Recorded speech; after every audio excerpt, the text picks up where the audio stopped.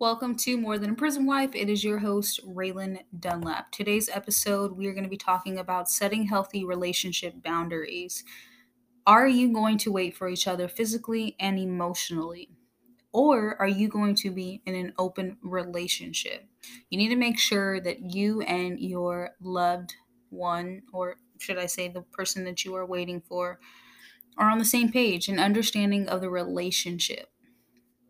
I know you ladies have needs, but I do believe that it takes a certain kind of woman to really be loyal on all levels, meaning no open relationship, no other partners, no friends with benefits, etc. Someone who truly said they're committed, going to be there, and they're going to be there. And on the other hand, you do have the women that say, my needs need to be met. I'm going to answer all your calls, put money on your books, visit you, love you, support you. But I am going to be in another relationship because I can't go that long without my needs being met. So, which woman are you?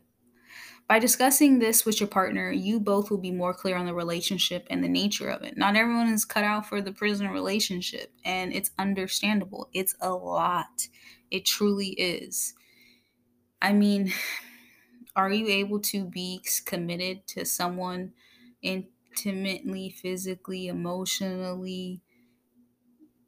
This question, I feel like, is something that hits women in a different way because I feel like there's those women that will say, yeah, my husband's incarcerated, and you see this person, and that person going over to her house constantly. And it's like, why even say that you're waiting for your husband, but you got this person and that person running up in that house like as if you weren't waiting on anybody.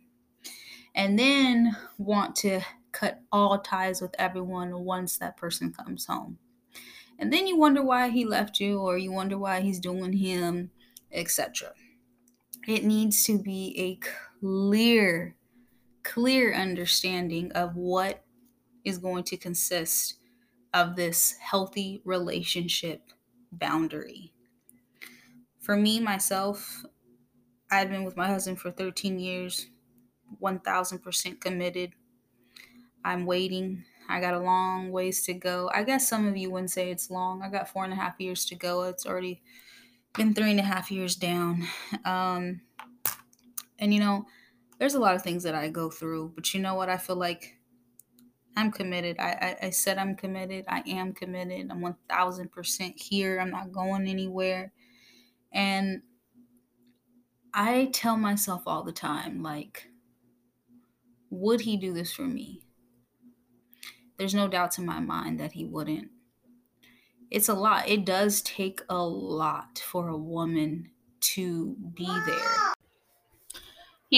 Also, I think it takes a certain kind of woman to literally put everything on hold. Not everything necessarily on hold, but to put her needs to the side and be there for the person that she loves, sees that person as her life partner, the person she's going to be with for the rest of her life.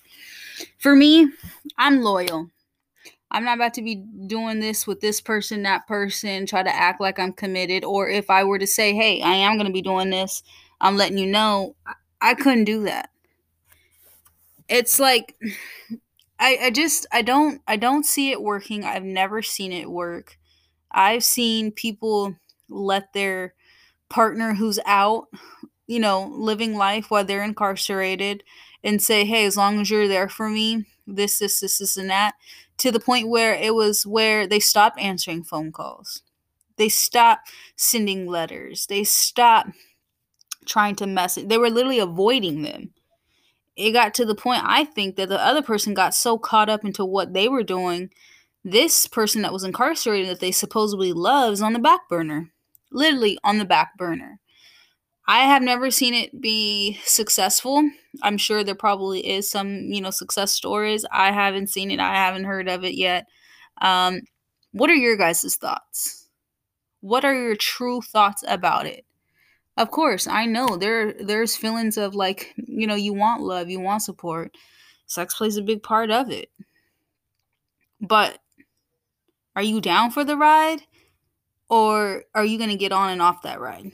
Thank you for watching.